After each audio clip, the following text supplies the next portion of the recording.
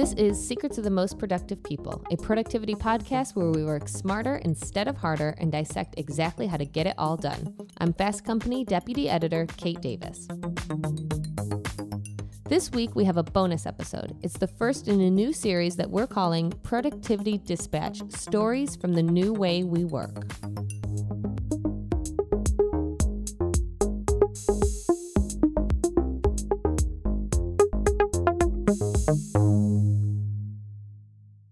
In March, as we all know, the country shut down due to the coronavirus pandemic. At the time, we didn't know how long it would last. A couple of weeks? A couple of months? How long would it be until we all went back into the office? We are now more than 6 months from that initial shutdown, and it's becoming clear that the way that we used to work may never come back. Instead, we are all now trying our best to figure out a new normal, a new way that we work. In this series, we will bring you first-person accounts from people experiencing the new work life in America. Today, we hear from Jeanne. Jeanne is a single mother from a suburb of New York who works as an emergency manager. Since the pandemic hit, Jeanne has seen her work life get turned upside down, with her job, which usually handles the likes of hurricanes and floods, having to now handle a once-in-a-century pandemic. On top of all of this, Jeanne's had to handle her 2 kids' now virtual education. This is Jeanne's Productivity Dispatch.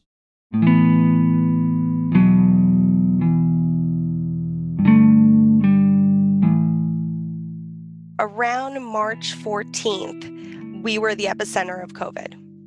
I remember sitting in the office and I got the robocall that my daughter's school was going to be closed. And I went right to the top. I went to my commissioner. I said, look, I know you normally don't allow people to work from home, but you know I'm a single mom.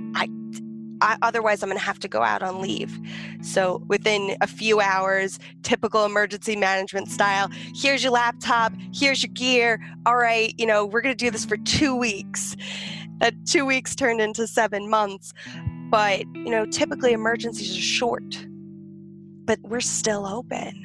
We're still monitoring this disaster 7 months later. So it just turned everything upside down, both professionally and at home. It just became chaos.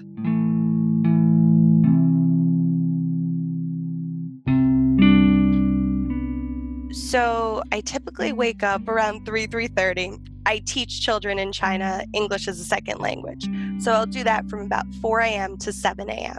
Then my children start to wake up.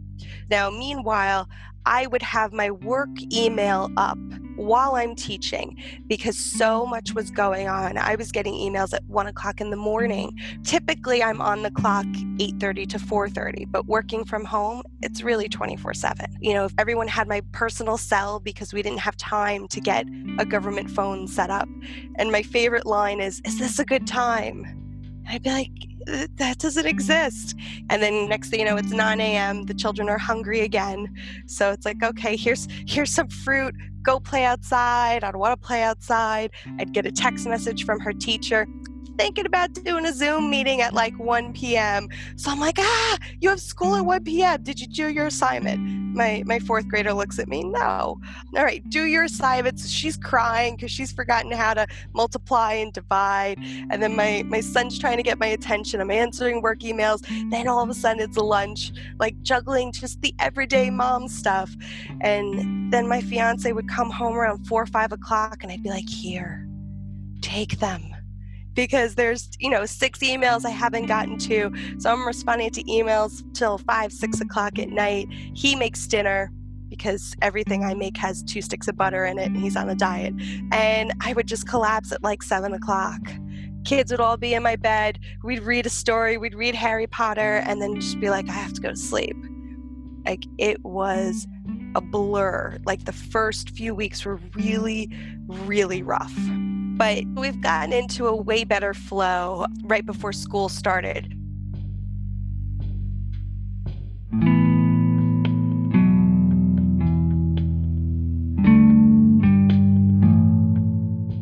I was allowed to work from home in an industry where typically we are not. And because this is an ongoing event with seemingly no end in terms of emergency management style, my concern the past few months was, how do I keep my job in this environment? If our schools continue to be shut down, will they allow me to work from home? How do I socialize my son, but also make sure that, we can afford the daycare? So I haven't really had a moment to breathe, to wonder, is it safe? And to be honest, whether I feel it is or it isn't, it doesn't change how we have to respond. She still needs to go back because I have to go back. He still needs to go to daycare because I have to return to the office. So it almost feels like the choice has been made for us because, a lot of the public industry, the governmental employers have said, no, you have to come back. I know private industry has been a little bit more fluid in their decision making, but with government, we were told you must return.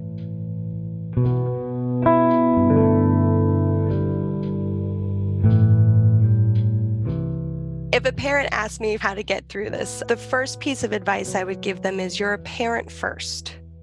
And you know better than anybody else in the world what your child needs. And I think that parents just really have to forgive themselves. Self-care was the first thing to go, but we can't lose ourselves. We have to find that moment. And you need to sit in the bathroom with the ice cream cone, that's fine. That doesn't mean you're the worst mom. We have to forgive ourselves and just realize we're parents first and we know what our children need.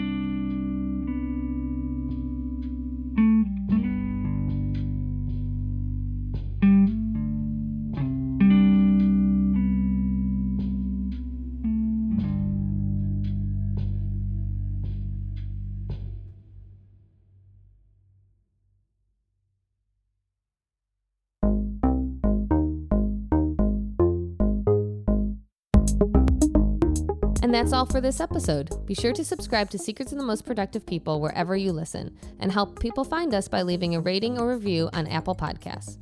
And if you want to share your productivity dispatch, email us at mostproductive@fastcompany.com or tweet us with the hashtag FCMostProductive. Tell us how you are handling the new world of work. Secrets of the Most Productive People is produced by Joshua Christensen.